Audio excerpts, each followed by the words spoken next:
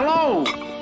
I was wondering if I might trouble you for a cup of strong black coffee, and in the process engage you with an anecdote of no small amusement.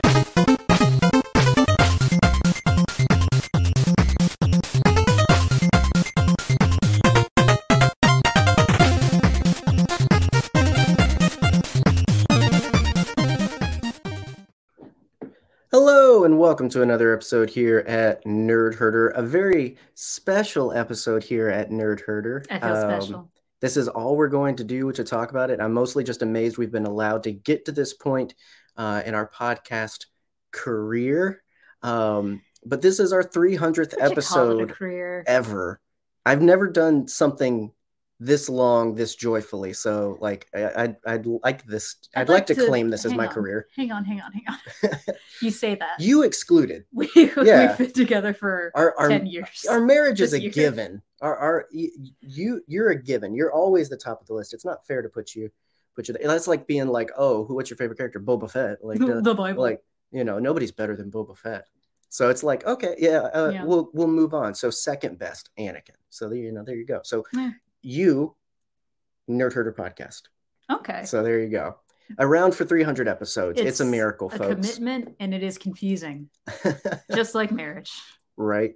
And so in order to celebrate that, we did absolutely nothing. It's content as per usual, because that's what got us to 300, and that's what's going to get us going even further. And so as mentioned, at some point, I think last week's in our call-in special, which thank you, and shout out to Brennan, who's already in the chat, who popped by for that. We just got to hang out with Brennan for an awesome coming soon episode, all about very awesome Lord of the Rings and Star Wars and all of that nerdy stuff. It was great. But we are leaning even more heavily this year into the fact that having a podcast for 300 episodes has literally just been an excuse to hang out with our friends. It's true. And so a thinly veiled excuse. Right. It's just like, you people listen to this, it's just an excuse to hang out. We could just be FaceTiming, but now we're recording it and shipping it to all of your eyes and ears, and you listen for some reason. It's true. That's your problem. I'm willing to bet it's because we have great friends and great guests, and we're just the lovely accessory that bring them into your homes. And so with that, before we dive into what we're talking about, we have to get our lovely guests in. And so got the familiar favorite, Kev, free from the back room. You know who he is. And new to the herd and questioning his life choices, Goose. It's Goose from Triad of the Force. What's up? Yes. What's up? Good evening, So gentlemen. far, so good. So far, so good. Yeah. Yes, 3 minutes and 15 seconds in, and we're still. My hands are. I'm not in the trunk of the car, but my hands have been bound. So we're making it to the trunk show. Don't worry.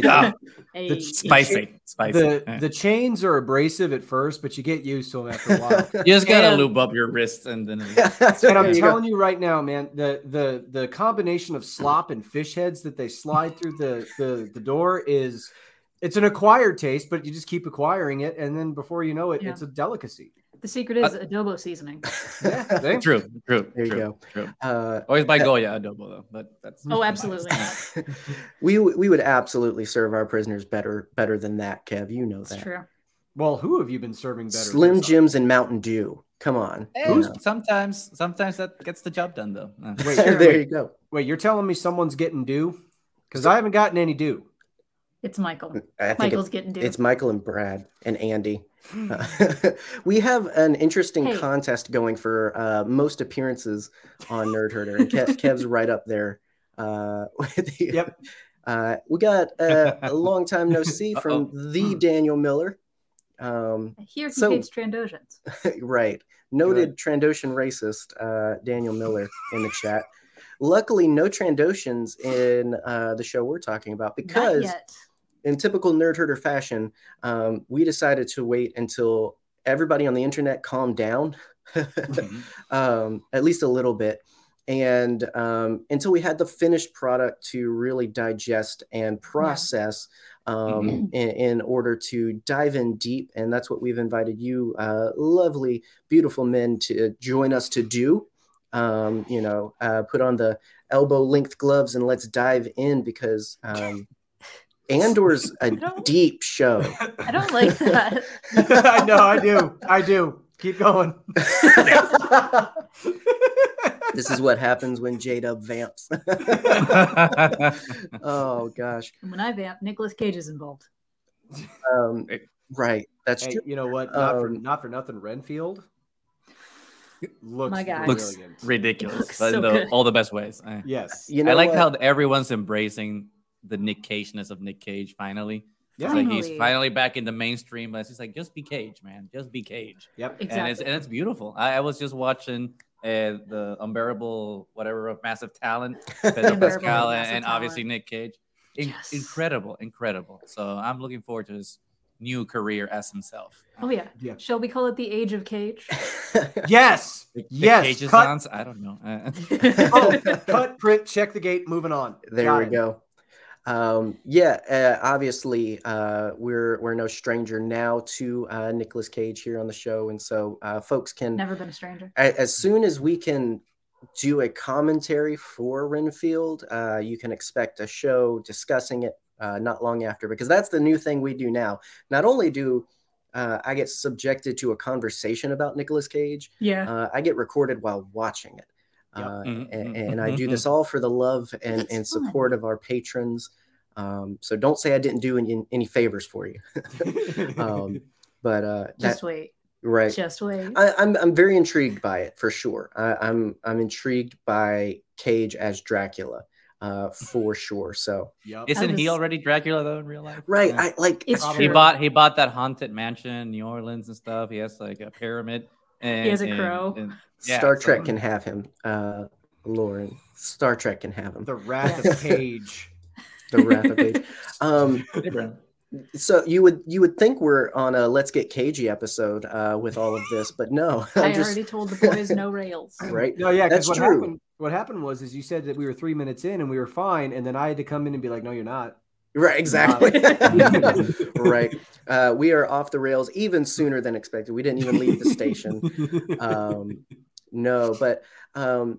Andor is a very deep show, and I'm glad more than ever.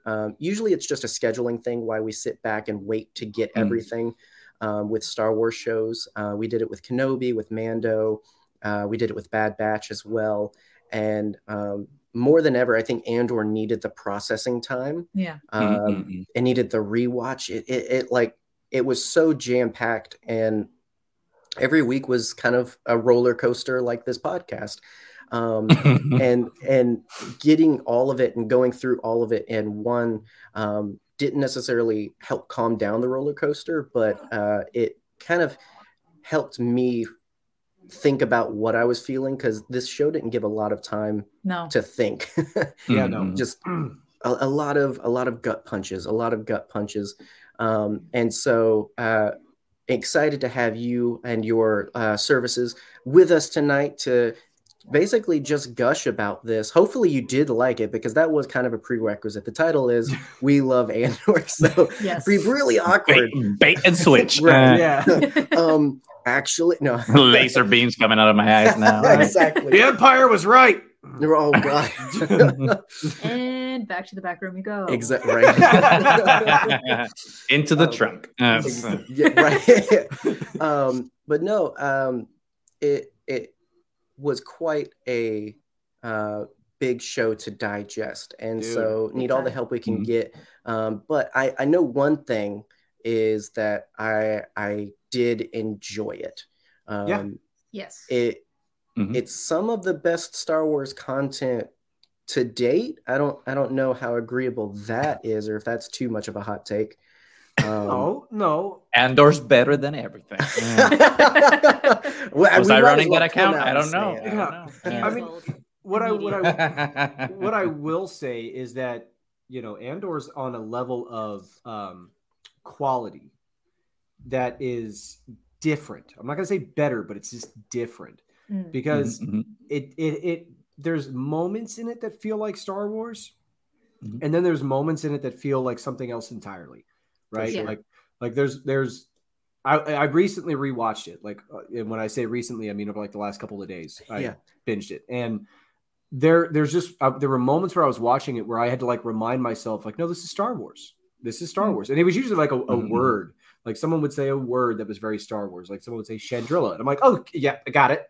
It's still Star Wars because there's I've moments heard these words before. Yeah, exactly. But there's so many moments in it where you're so engrossed in the drama and in the dialogue, especially that you almost forget that you're watching a Star Wars. Yeah, and that was one of the things that made Andor challenging for me when it was premiering, because with Star Wars, you kind of expect a certain type of vibe, you know, like a lot of the series, which have very different tones and very different feels, they still have that essential element that, what do we call it? Camp, maybe? Yeah. The essential camp that feels like Star Wars. And Andor has moments where it's like, no camp.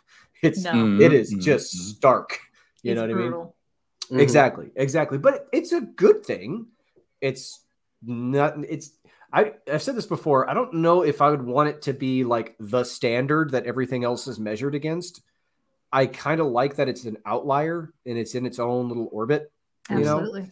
You know, I heard a lot of takes where it's like, oh, this is what Star Wars should be. This is like, no. Like Star Wars at its heart still needs to have moments where it's just stupid.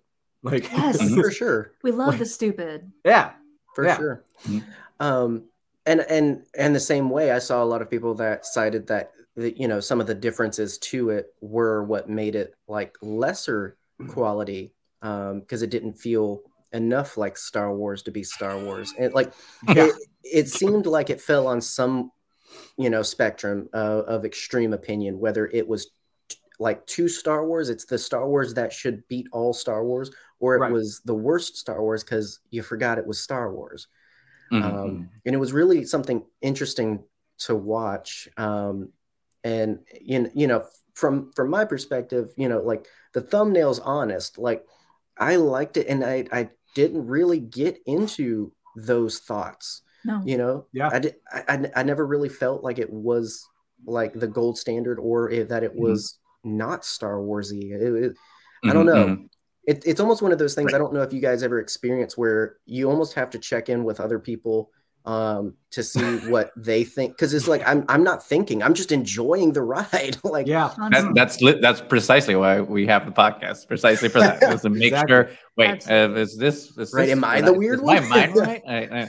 Right. Absolutely. So before we talk about what we got and what we loved about what we got, I was curious because this was one that was a little surprising, not more surprising than Kenobi. I think there was always rumblings about dealing with Rogue One or sort of a prequel to that as soon as when Rogue One came out, but it still was one of those things where it's just like, oh, okay, I guess. At least for me. No. And so I didn't have a lot of expectations, but not because I was being like a responsible fan, just because, you know, I didn't ask for it. It was a surprise. So did you have any, when, you know, Andor's announced, did you have any big expectations or assumptions about what we were going to get?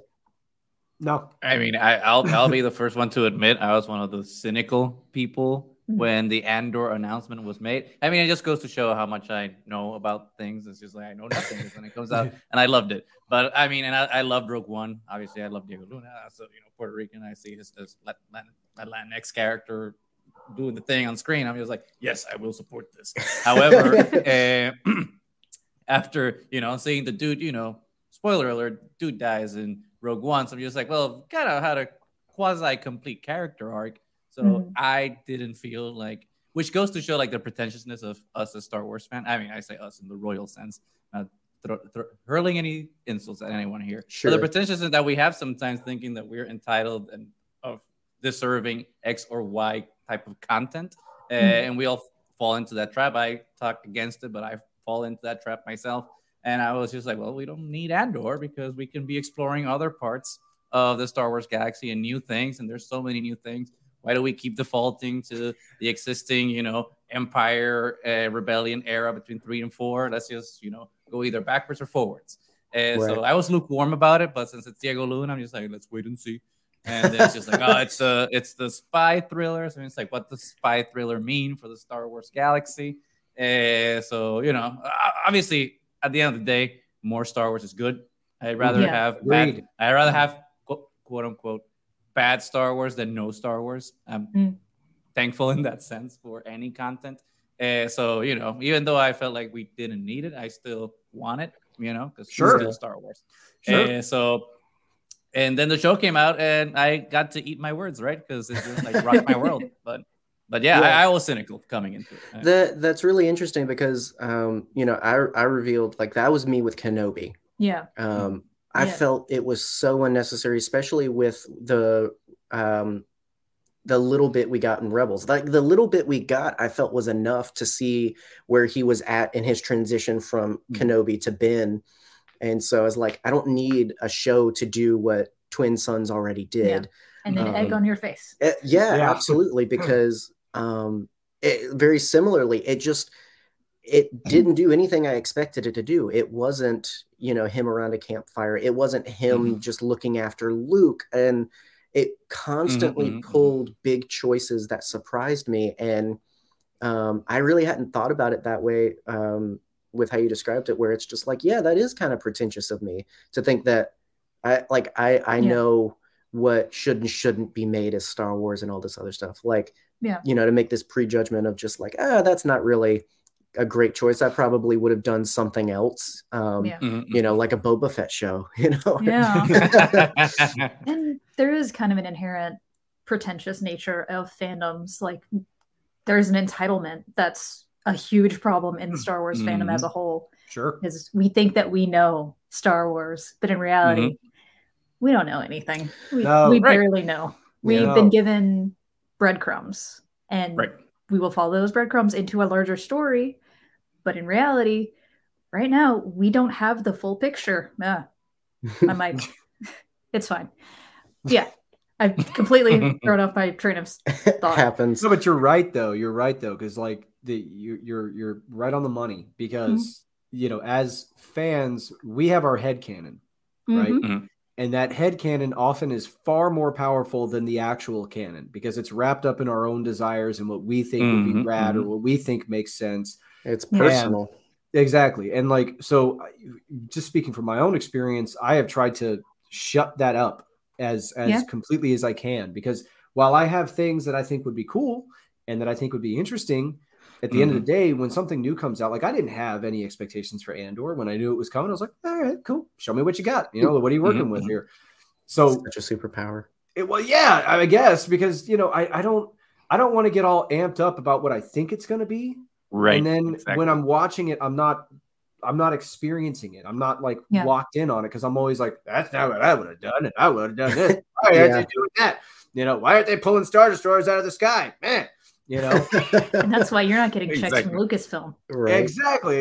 And here's another thing. I always assume that the people that are working on these shows are smarter than me and are more capable than me. And with Andor, I was proven right because I wasn't expecting anything from it. I was very surprised as I was watching it because it was a challenge. It was a challenge as a fan. Because, and I'd spoken on this prior, I think, but because it is such a street level, ground level view of what it's like to live under fascism. And there's shades of reality that are a little similar. And it's like my conflict watching it, or the challenge I had was to be like, okay, Star Wars for me has always meant escape. I get to take reality, put my blinders on, and I get to go somewhere fantastic. This was not escapism. This was like the mirror being held up. And I was like, just as necessary. Exactly. And I literally had this same experience rewatching it recently, where I was like watching these characters interact in this environment in which they have a boot heel on their neck. And I'm asking myself, would I make that decision? Would I do that? Would I rush that line of stormtroopers? Would I do this? Would I do that? And it was a really interesting intellectual exercise. And I was like, this is happening because of a Star Wars. Yeah. Like I'm having an existential crisis because of a Star War. Yeah. I think that's it was Star Wars concentrated in a lot of ways. But by going that like myopic with the characters and everything, it really took away some of the allegory. I think that's always been there, you know.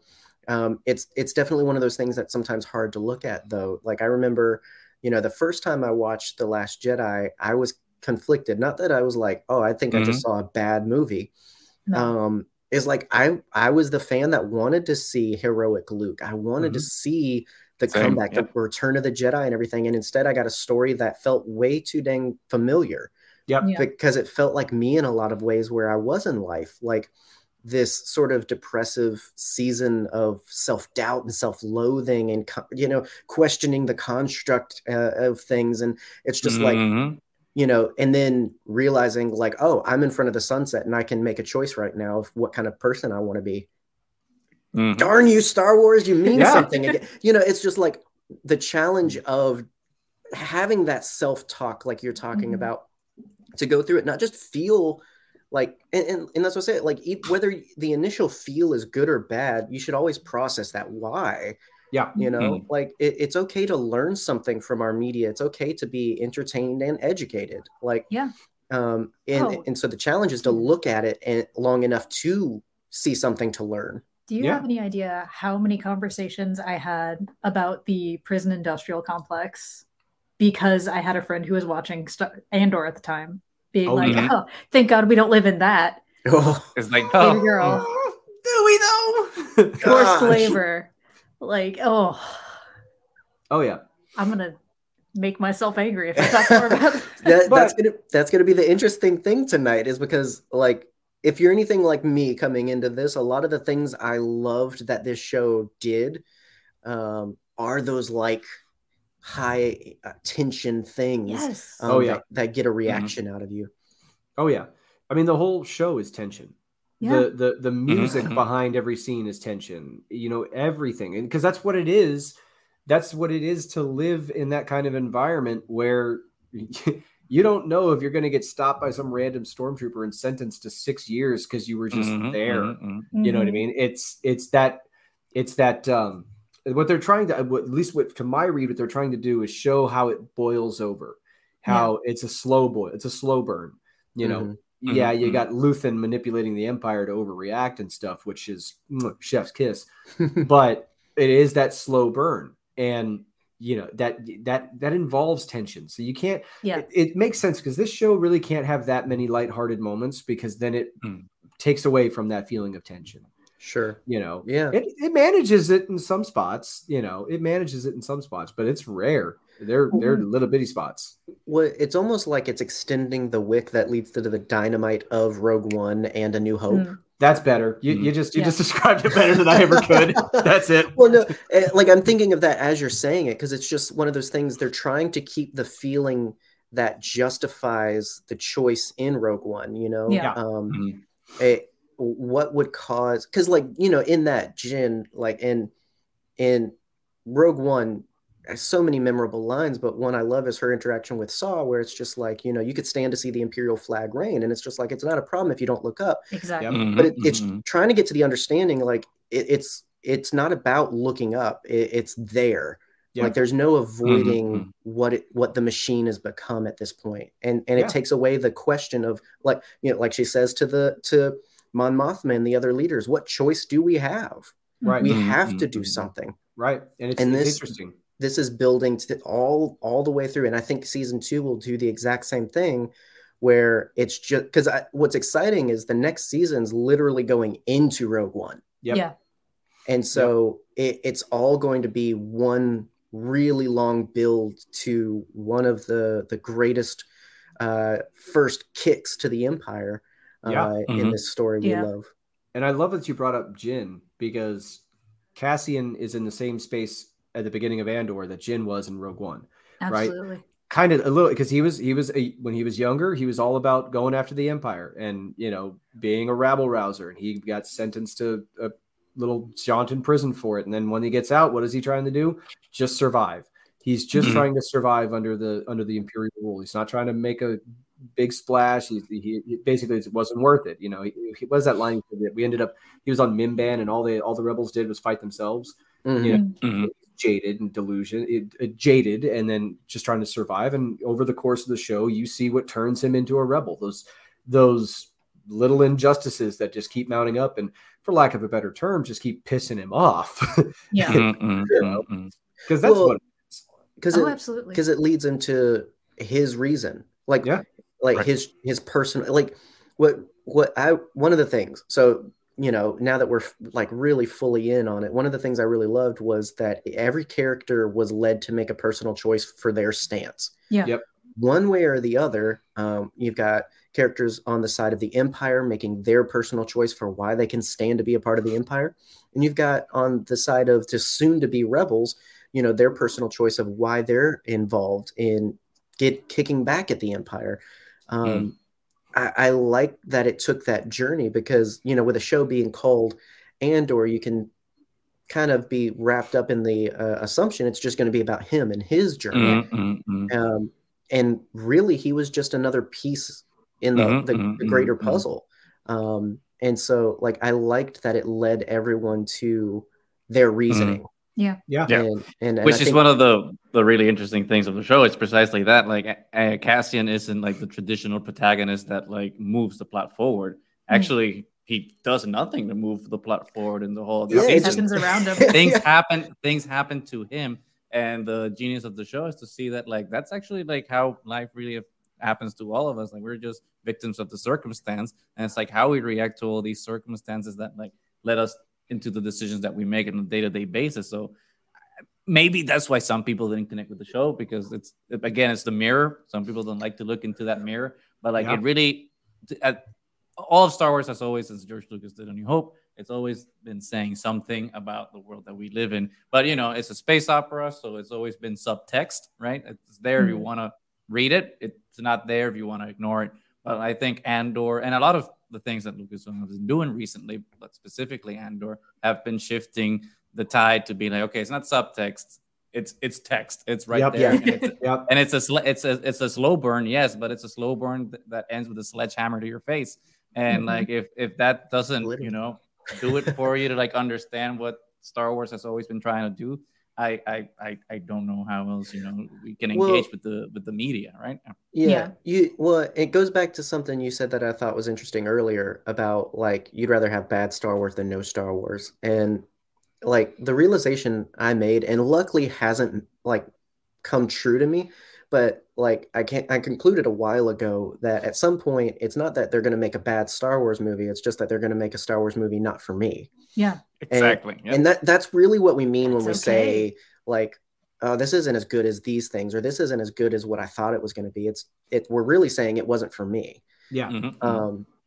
And or maybe it's not for you now, and it'll be for you in 20 years. It's like Return of the Jedi was my jam when I was growing up, but now it's a different one, and it kind of shifts and changes as I shift and change, which is why I think some people in the community, are kind of pathetic, because they are the same person that they were when they saw Star Wars for the first time and aren't able to mature and adapt and be a different person that has different thoughts. It's like, no, I want my badass Luke Skywalker that actually never existed, because that's my mind 30 years ago. And to like not be able to like understand that, one, it was never for you. You're just along for the ride. But two, like things inherently need to change because times change and people change. And it's a different generation that's going to consume the media. So it necessarily has to evolve. And so do we as people. I mean, I think it's kind of weird because George Lucas always talks about selfishness and selflessness, right? And that's the dark side and light side.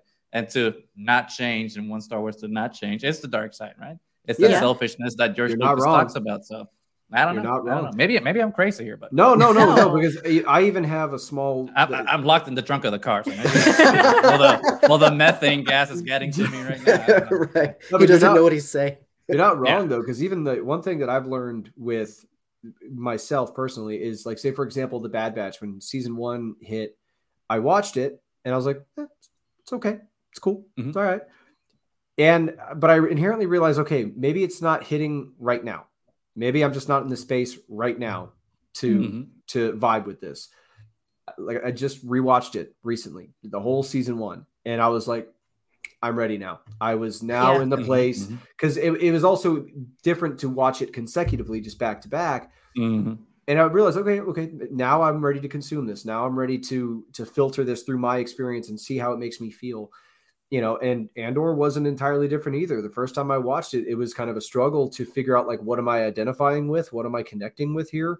Watching it again this time, it was instant connection. I was like, oh, and it's like we talked about, it's the mirror. For me, that was the connection to it. I have to look into the mirror, and I've got to ask myself those serious questions, because I don't know if anyone's paying attention, but reality kind of bites right now, and it's and it's moving in a very specific and scary direction, and all of us as individuals are going to have to make those personal choices as to how we're going to react to it and what we are going to do with it.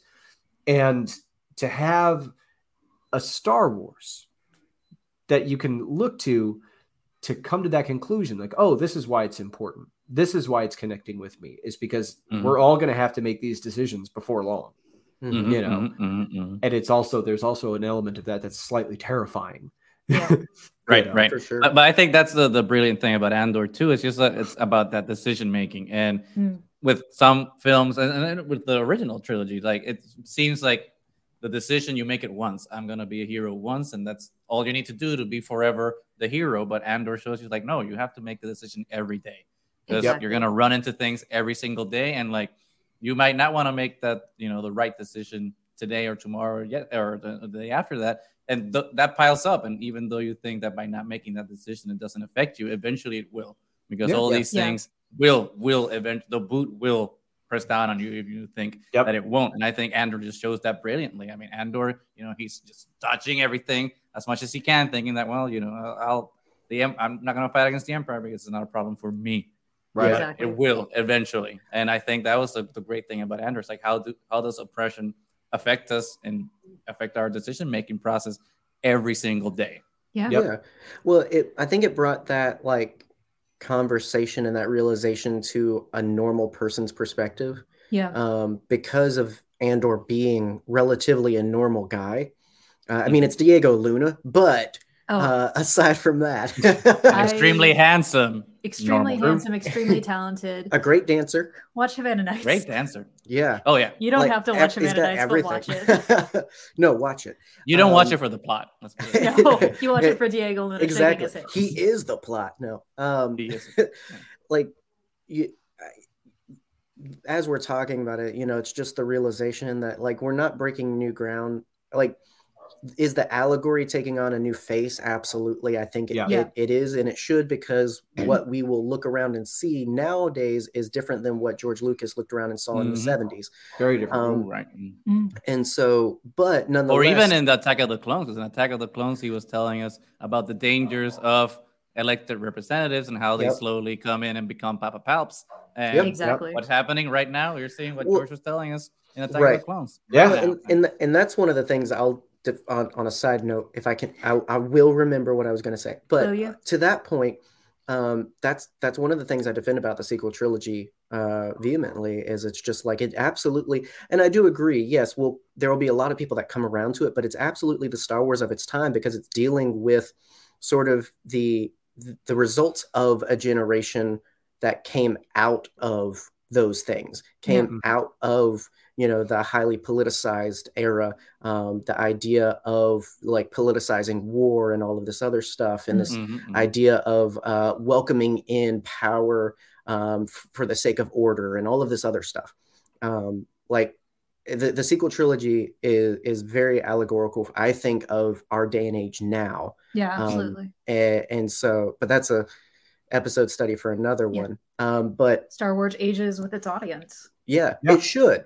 And it takes on, again, like, the characteristics of who it needs to speak to. We see that selfishness corrupts. We see that in Palpatine. We see that in Vader. We see that in the Empire. They're treating each other just as bad as they're treating everybody that's not the Empire. Like, but there's this way you can look at it where it's just like, okay, but I'm not Luke Skywalker though. So it's like, I'm not affected by that. or I don't identify with the big hero, and it's like, all right, well, let's go to the street corner and find a guy that you can relate to, and that feels like Andor, where it's just like he's the Luke of this story, where he's purveying like, hey, this is the warning of the choices you can and should make.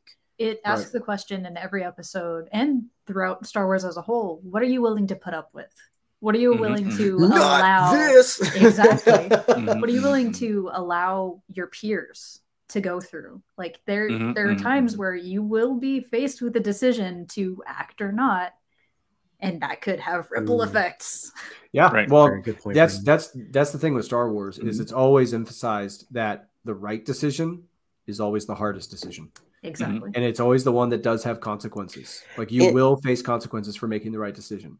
And sometimes very irrational. Like I don't endorse every stupid idea, but because like it's not that every good idea is stupid, but sometimes it causes you to be stupid to do the right thing sometimes. I think Brasso thought for about 0.5 seconds before he bricked that. Yeah.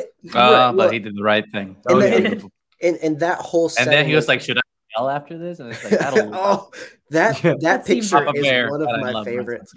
I sent that to a friend of mine recently, and they know nothing about Star Wars or anything or where that came from, but they're recently like trying to revisit Star Wars and everything, and I was like, yeah, we were at the Star Wars convention, and we got to see the Episode 9 trailer and everything. It was really cool, and he's like, oh, that must have been awesome. And I sent him that picture of Brasso like yelling in the streets. I was like, this was me, if you can imagine it.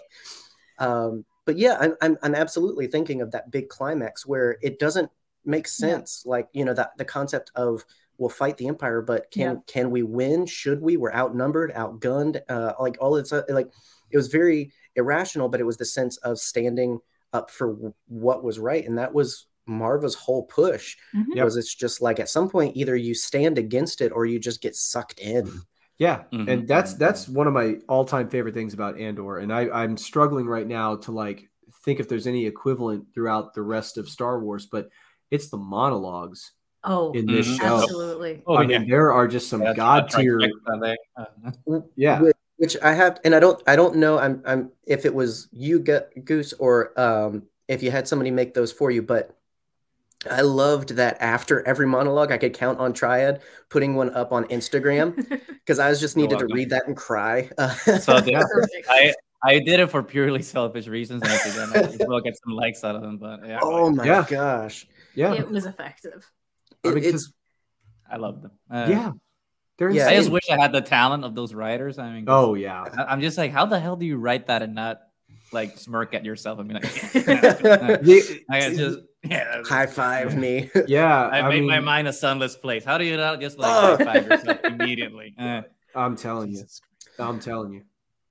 And that's one of the interesting things about this show is it tells you everything, like through those great monologues, through those extended sequences of great acting that like some of the greatest out there. Like it's not that it tells you what to think, but it lays it out for you to make the choice for yourself of what to think about this situation from this perspective. We mentioned Luthans.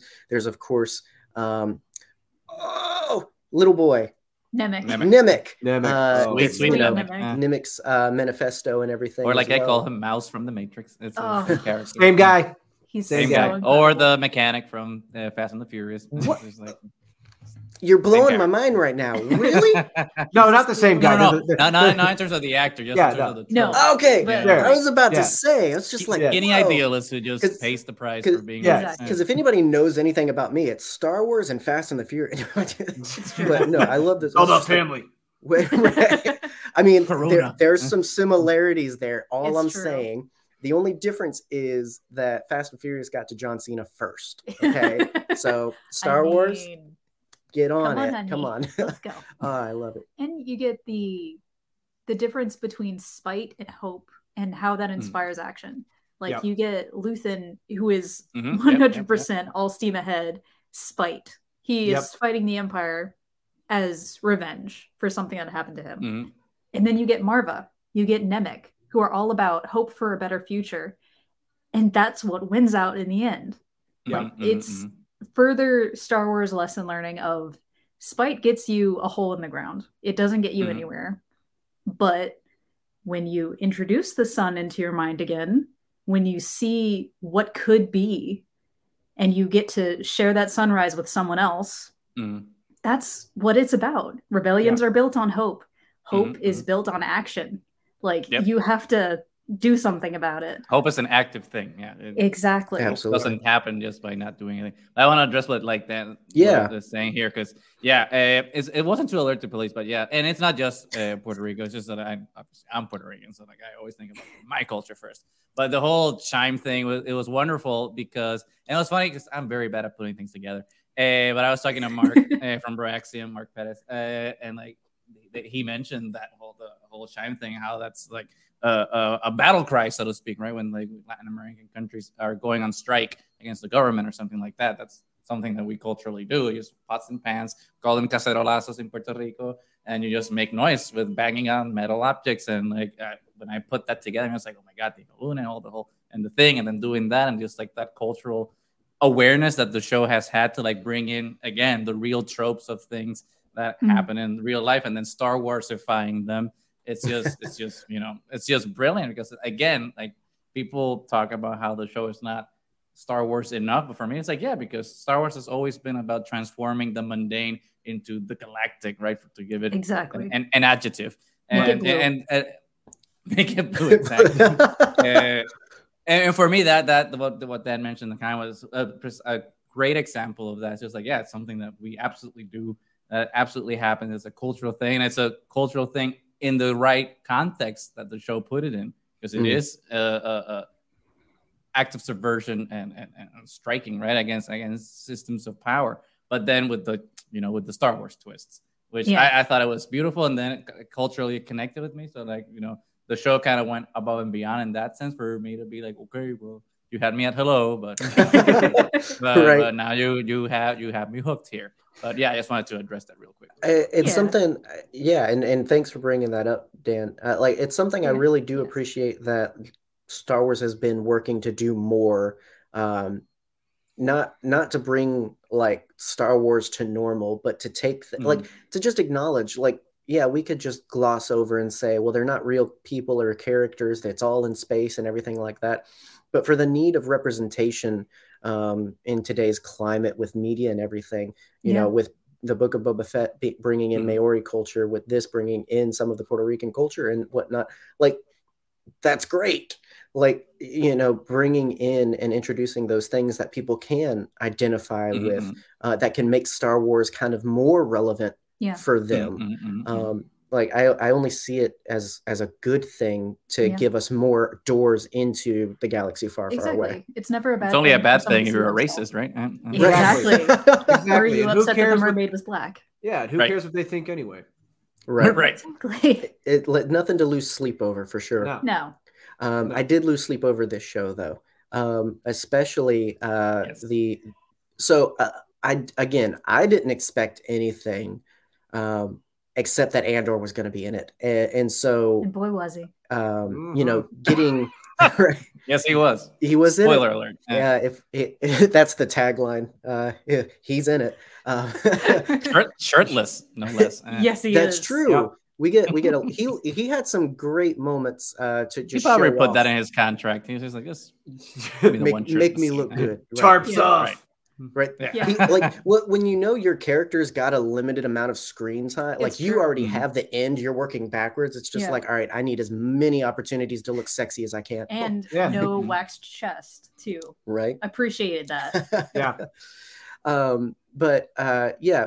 With the heist, it's like, okay, so he's kind of getting into this semblance of the rebellion and everything like that, but he was never fully in that. No. And more than that, I didn't expect the follow-up then of the extended prison sequence. How much time we spent with him really under the Imperial rule, probably in the worst place to experience Imperial control.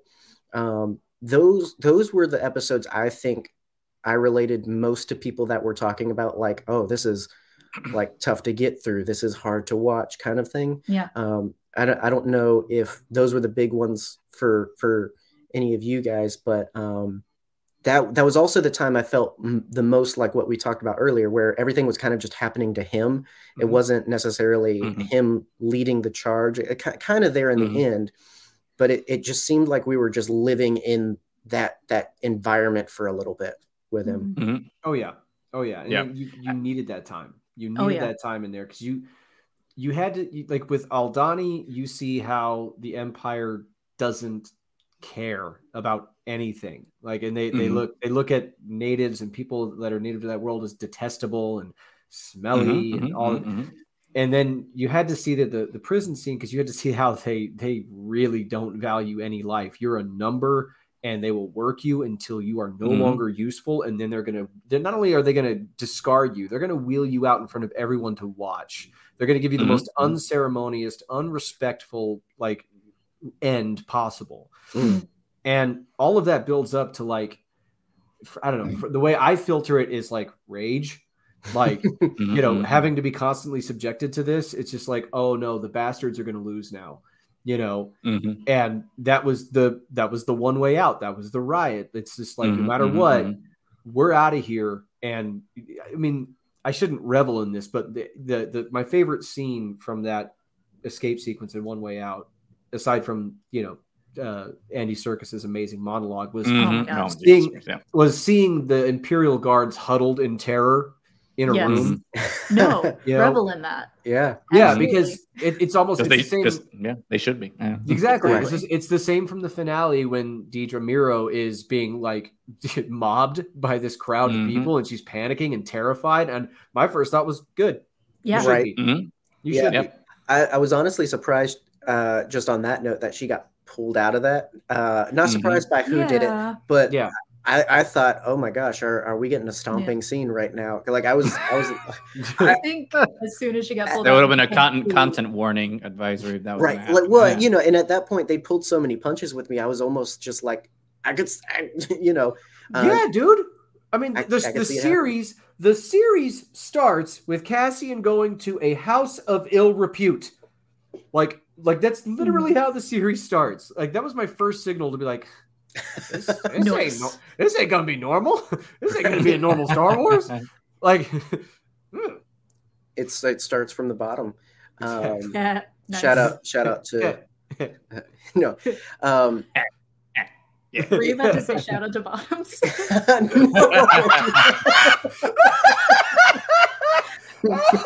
saying that now. If he won't, I will. You provide. I salute you. So, does anybody else love that the prison escape is an allegory for Rogue One in that sense? The one way out, like the do it no matter what the outcome. Yeah, or is it just me? Well, it's this whole the climb motif. I remember like the first time that like in Andor when someone said, I don't remember who it was, but there was like it said climb. I think it was like during the Aldhani heist when Nemec says climb. I think that's the first time people were just like, oh, that's the connection with Rogue One because K2SO was saying that. And it's like climb is a pretty common word. It doesn't necessarily, but then they kept the motif of repeating that, and it's like, okay, well, maybe it does make sense. It is Tony Gilroy after all, so. And it can be probably intentional. And I think it can definitely be as thick as you want it to be. Like you can take it as that meaningful if you want it to be, but you can also just take it as coincidence. But I think it was in my case, I liked the very literal connectives that it's like, oh, this is why he makes this decision later. This is why he makes it. Like, I enjoyed that. I can understand that being a little heavy-handed for a lot of people. So it can just be coincidence. But like, I loved, and it was really when I realized like, oh, it's the Imperial cog. It really just seemed like this really heavy-handed but appreciated connection of just like, oh, this is why he's just willing to throw himself at the cause. Like, you know, he'd rather fail like fighting back, standing up, than to continue to live under the boot, like you're talking about, Kev, with the life there. He's seen how bad it can get. Yeah. And he doesn't want to put up with that. It's on your feet or on your knees. Yep. That's what it is. It's like you either come back with your shield or carried on it. I mean, and the most heartbreaking part of that scene, to everyone's point about that, is it's Andy Serkis's character. Sorry, and blanked out on the name, but then it's just like the whole "I can't swim" thing. I'm just like, holy crap! And it's just and for me, it's not just like the tragic part of just him not being. Well, we don't know, but I think all signs point to there were no floating devices. Alive, darn you. No, Go ahead. No, I was going to say, it's just like, and him being committed to that cause and mobilizing everyone to finally escape and, take up arms, even though he knows that there's no way out for himself. Just like, well, I know I'm not making it out, but I still have to do this because it's the right thing to do. He burned his life for a sunset he'll never see. Exactly. No, I'm going into the show. I'm putting him on my back. I'm jumping off with him, and I'm going to swim him to shore. Oh no, I couldn't. It was one of those things, especially as the show went on, more and more I needed to cling to the hope that Kino Loy is still out there somewhere. This is what I need. I need a Last Action Hero scenario. I need a magic movie ticket. I need to go into the show with my magic movie ticket. I got to put some floaties on his arms, and I got to shove him off and be like, "You'll be fine," and then I got to get out of there. What movie would we put him in though? Because that's the thing you could do too. Lord of the Rings. I knew it had to be. We share one brain cell. No, I absolutely. If that felt like a classic like Twilight Zone twist for me. Oh yeah. That was the gut punch of that, of just like yeah. No. And again, I can only imagine the writer just doing, knife like, and twist. Screw that guy. Yeah, there's got to be some sick satisfaction of the writer. Like, this is going to make so many people cry. Yes. I can just imagine him not writing and then going back into the screen. It's like, no, I just need one last thing. Well, it is the one thing. Like joking aside, I appreciate they didn't give a definitive. Mm-hmm. I prefer to live in the world where it's ambiguous, because it's just like that's amazingly a saving grace in this show, where everything else is given to us. And even when we win, it's sort of by taking something on the chin, because even from this point, once he gets out, the loss of Marva, and even in rescuing Ferrix, I guess, like that's only going to bring the boot down harder there. Yep. Now everyone has a chance to push back and flee while they can, but lives are upheaved in order to stand against the Empire. So it's just like, I'll take any good any ambiguous good I can get out of this. So silence while reading. So, we've got to get like the psychic link together to where it's just like when I read, you talk, because I can't do both at the same time. No, absolutely not. I'm also reading because he's watching Last of Us. And I will never trust a Trandoshan, and I will always revel in the scene from Book of Boba Fett where Chrysanthemum rips an arm off. There's got to be that was for you, Dan. That was absolutely. I mean, come on. Here in the High Republic, he's a dope ass Trandoshan. Yeah, exactly. I guess Skir's okay. Every Trandoshan is dope. Like, questionable life choices aside. Yes. Like, true. Like a giant lizard man. Come on. They're basically Piccolo. Let's be real. I just no. I mean, yes, but no. Right. Are you a Yoshi? No, my problem is they hunt Wookiees for funsies, and that's not good. You crossed the line. We could be diving into some of that. I mean, obviously that's a show we're not talking about here, but Bad Batch, seeing Gungi, seeing Tarful and the Wookiees, I think we're going to see a little bit more of the standing up to the oppressive master race going on. So, good. Yes. Nothing better happened to my baby boy Gungi. Nothing better happened. We will march upon. We'll cancel Star Wars. Yeah, right. Yes. Not if they know it's good for them. No, it will be like you'll kill King Oloy, but you stay away from exactly. Unless they want a Helm's Deep scenario of a bunch of angry, pale nerds marching on Lucasfilm Studios, you leave Bungie alone. Yeah. That's how I felt with B2 Emo. Like when baby boy, when that officer took him down. I was like, do that. No, he's geriatric. You can't do that. He's got to be gently handled, you fool. It's true. But then he got a break to the face, so karma. Right. Oh, rightfully so. Like my heart skipped as if B2 was any other character. Because I'm just like, is he okay? Any other character? Oh, he's important. No, I don't understand how Star Wars does this consistently, where they will break your heart with a robot. Right. Every time. Yeah, I was going to say, like, and especially nowadays, I mean, we've gotten with BB-8, we've gotten with, BD1. I had to look at him at my shelf over there. B2, K2SO. Dio. Don't forget Dio. Yes. My anxious little baby boy. I don't know what magic they use, but it all seems to go to the droids. The human psyche. That's what the only thing that I have against Lucasfilm right now with treatment of droids was what they did to poor L3 in Solo. I thought that was kind of a dick move. She lives forever in the stars. She's all about. I keep saying this like all the time in our podcast. It's like she's all about droid independence and droid rights and all these things, and then Lucasfilm actively was doing all that bit right for her to be advocating for this thing, and then they're like, wait, what would be the most fitting end for her? Oh, let's enslave her inside the Millennium Falcon. Right. So she's now serving someone for the rest of her life for eternity. I was just like, that's no cool. That was like the anti B2 emo. I'll bite. But, I'll bite. You're making a valid point. They imprisoned her against her will. She had a do not resuscitate, and they were like, no, we need your brain. So now you're a slave. I love that movie, and I will defend it tooth and nail. But that's always been one of the things that stood out to me. That's been hard to digest. Just because like it was so led up to with her independence and everything like that. And she finally gets it.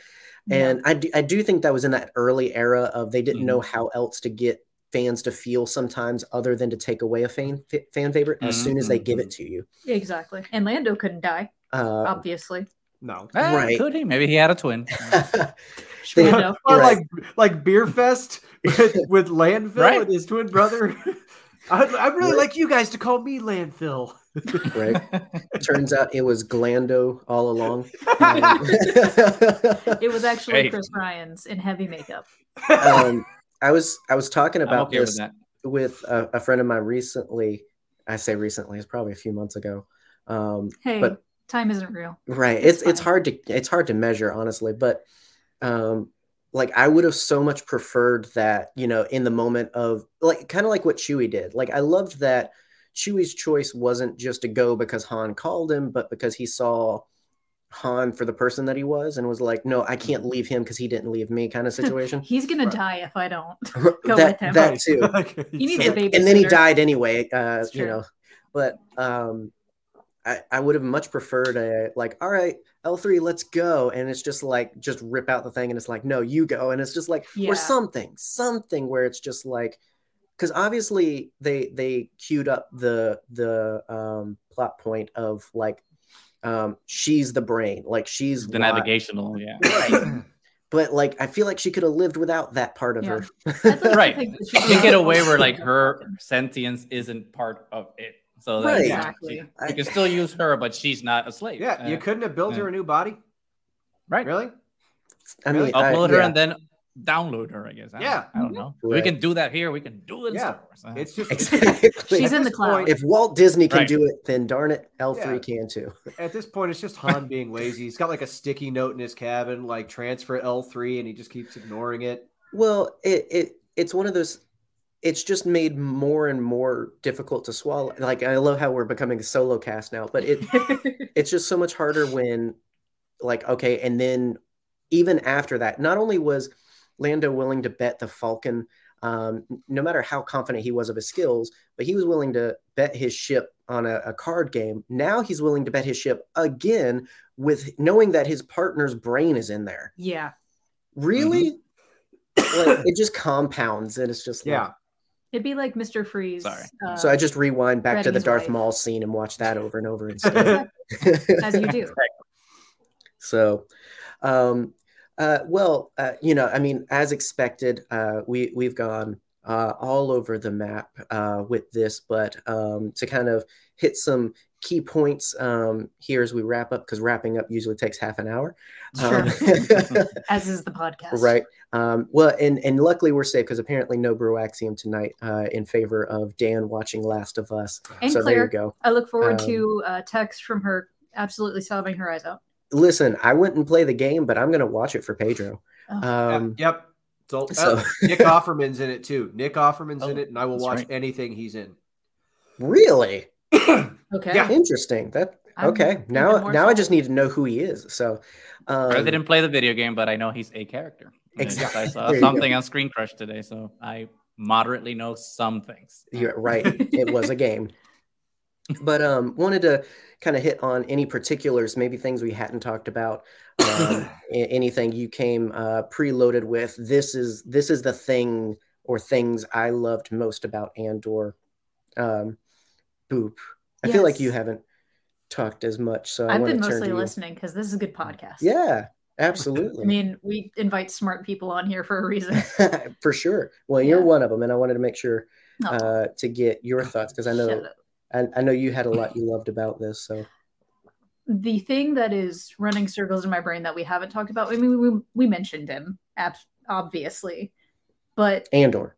Because he love him dearly. I love all of Diego Luna's micro expressions, how good of an actor he is. Stunning performance all the way through. But I love that the emotional center in a lot of the episodes is his friendship with Brasso. And Brasso in general. Like, we don't usually get a character being so compassionate and, you know, loving and, you know, passing along messages from your mom. We don't get that with male characters a lot of times. We have Brasso, who is this big, tough, you know, Cockney dude, but he is the sweetest sweetheart of all time. And he is there for Cassian in ways that we don't get a lot in Star Wars. You know, usually and he has a beautiful singing voice. If you haven't seen that video on the Instagram, I showed it to you. Yeah. Okay, I wasn't sure if it was the one, but Boop showed me I TikTok, Instagram, whatever. Joplin Sibtain. Oh my gosh. He's got pipes. I've never been more game for a Star Wars musical than when I saw that. Put that with Diego Luna's dancing skills, and we've got a show. And singing skills. That's true. Don't forget about Book of Life. There you go. Oh yes. Yes. The pre-Coco. Yes. Listen, a lot of people slept on that. Okay. It is good. It is so good in so many different ways. Okay.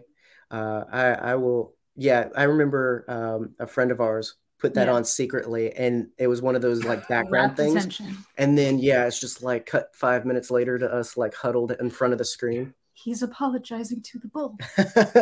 Book of Life. Highly recommend it. Excellent.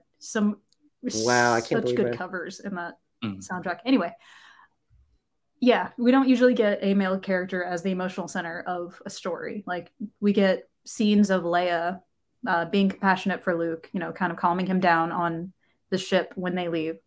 But like, I think that was a really good choice to make. Have someone from his past be that good of a friend, and also just make us cry with the line, "I love him more than anything he could ever do wrong." Yeah. It is so good. It doesn't get more Star Wars than that, man. No. Absolutely. Yeah. But like, I loved the family vibe. It wasn't just Andor. It wasn't just even Andor and Marva. It really felt like this beyond blood family, which even they aren't blood, but you know, it extended past their family name with Bix, with Brasso, with the whole community. It felt like at every point they weren't just nobodies in that Like they weren't able to do what they were doing because they were nobodies. It was because they were a part of that community. Mm-hmm. Yeah, it's really great. And they took care of each other. They fought together, and that is so important. Absolutely. Kev, any big standouts for you that we maybe haven't talked about or talked about enough for you?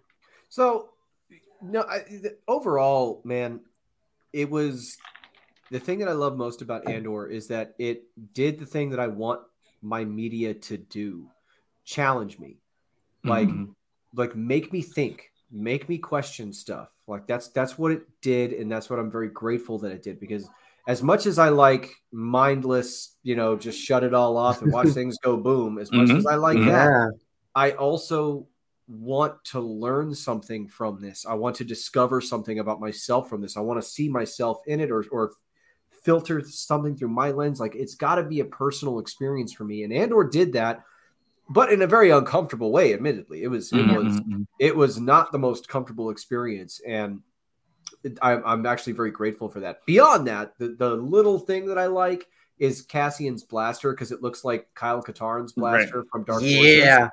That's the little thing. It's like a little thing. Every time I saw it, I was like, yeah. Nice. Right. Nerd. That nostalgia kick. Yeah. Right. That's it. I mean, everything else, I don't know. There's nothing that I could say stands out that like isn't obvious. Like, all of the obvious standout stuff is all the stuff that I was like, yes, But little things like the blaster, that was great for sure. There was I don't want to say the most, but this definitely takes a top 3 on Easter egg Star Wars shows. Oh yeah, I felt like Big time. Lupin Shop was a cornucopia. Yeah, they definitely had that card to pull, but it felt like at every given point we were getting little things, little glimpses or name drops, and it's just like, oh wow, this is smack dab in the middle of Star Wars. Oh yeah. I mean, to that point, I think that's kind of one of the things that did it for me with the show. Like, my background's in architecture, so like I'm very visual about production design. It's something that I'm that type of nerd that I'm looking at the background instead of the foreground.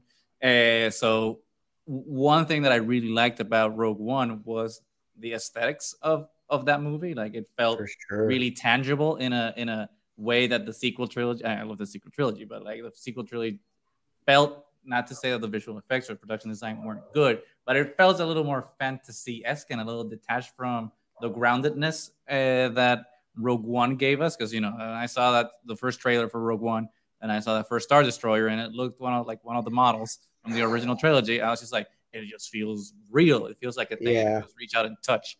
And Andor kind of like took that and like cranked it up to like not even 11, and like to 17 or 19 or 20. Oh yeah. And so like the whole production design of that world was so fleshed out and so beautiful, and like it was a story in of itself. Ferrix was telling like a story about like a working class background in Coruscant with brutalist architecture, and talking about like the boot of the Empire and the depressive factor of it. Like, for me, all of that background storytelling was very powerful and something that I really connected with. So it's something that I felt was not to say that Mando or Obi-Wan doesn't have that, but I think that in Andor it was a little different in like terms of like how they approached it to make sure that narratively it really complemented the story, and and again connected to it in a real way to like our world, but still keeping it Star Wars. That's something that that I really appreciate, and it's something that every time you go back and just watch it, like there's so like when you guys were talking about Luthen's shop, there's so much there that you can just keep going and keep studying, because like it's like you said, it's a cornucopia. Exactly. It's a good word.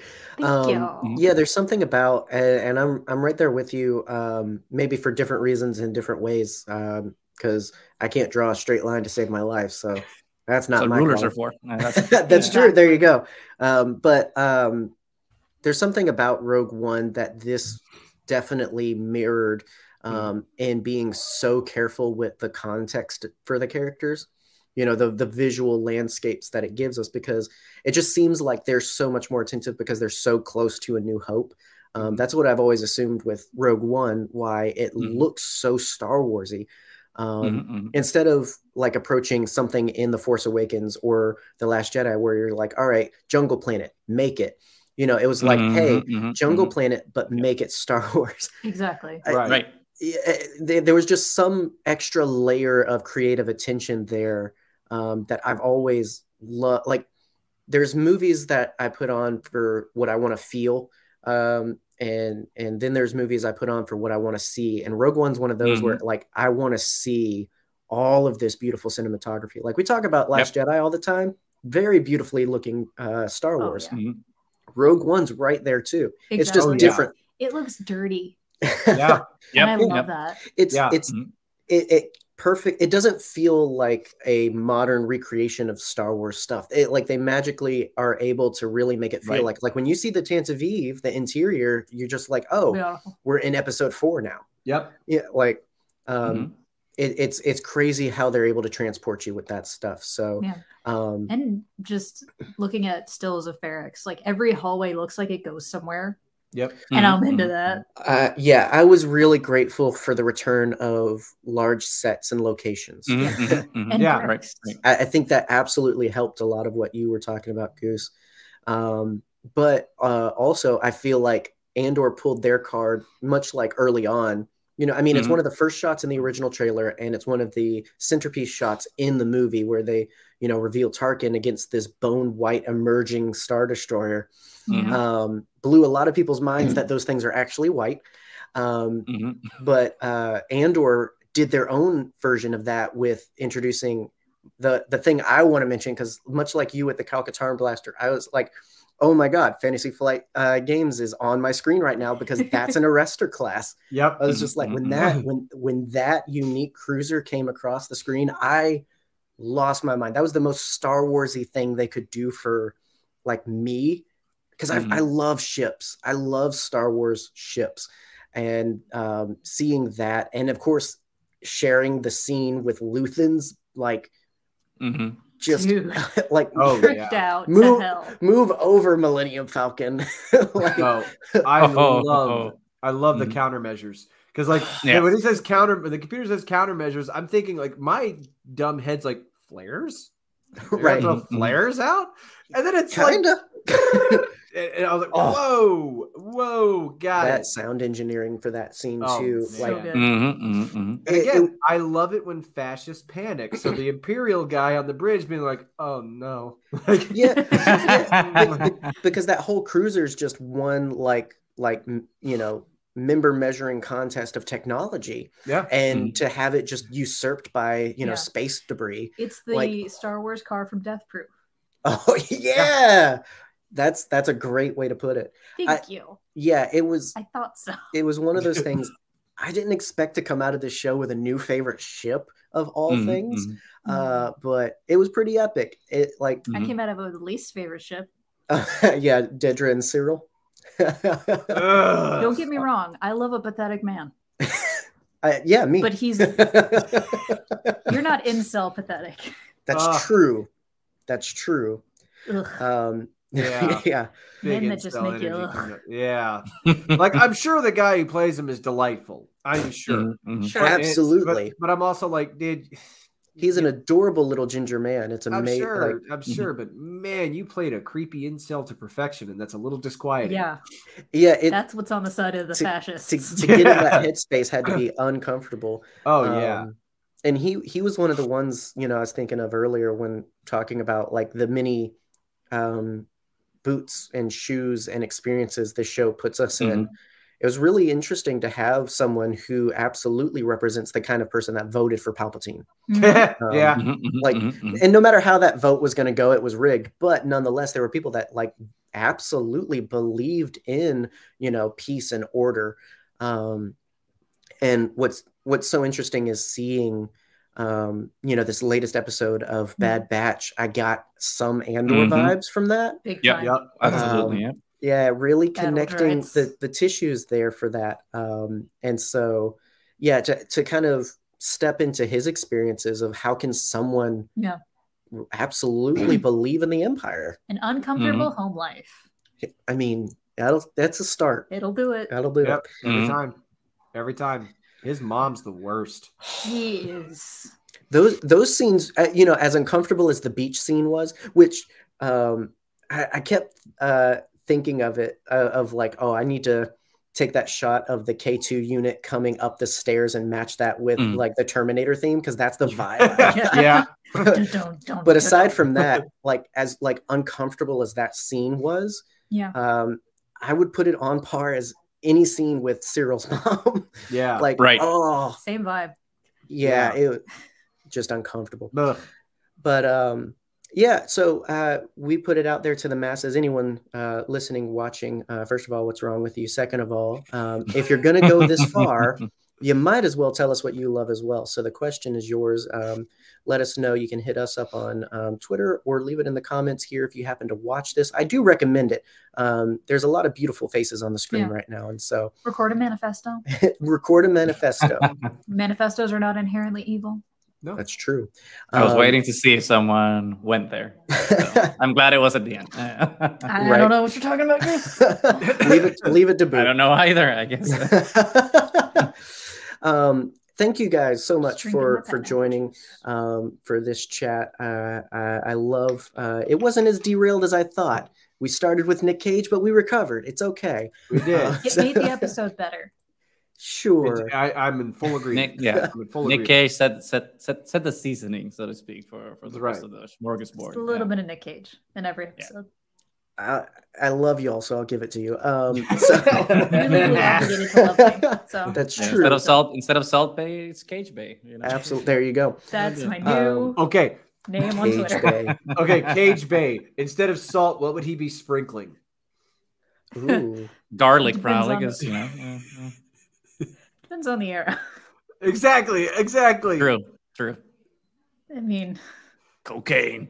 I was gonna say, I feel like some form of drug. Cheddar Goblin cheese product. The orbs from the missiles in The Rock. I don't know. Oh gosh. Now that's a Cage movie I'm excited to talk about. Is that the one where they escape Alcatraz? Yeah. Did you know that Alcatraz means pelican? I did. I do. I always will, because you never let me forget it. I just thought you liked fun facts. I do. I love you too. So, Goose, you're new to the show, so why don't we start with you? Where can the people find you, and where should they find you? Because you're a wonderful. Unfortunately, we're everywhere. We're on Twitter, Instagram, Facebook. Even though I'm dumping Facebook, because there's zero engagement there.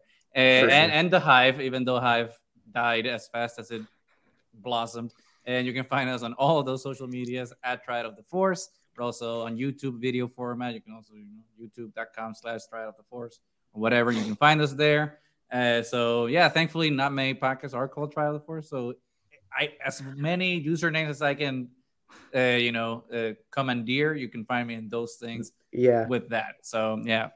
We talk about the same thing. So if you like this, then you might like more people that kind of look like me talk about that stuff too.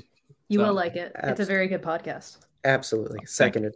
I absolutely envy it, because it was I found out very quick. I started with Twitter and I was just like, all right, the Nerd Herder cast, we got it. And then I went over to Instagram and it's just like, dang it, there's another one. Yeah, only on Instagram for some reason. It hasn't been active in years. No, it's one of those things where it's just like, I want to be like, hey, can you delete your account so I can have that, please?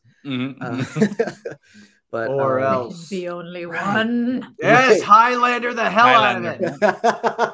Highlander 1 or Highlander 2 though. Only ever one.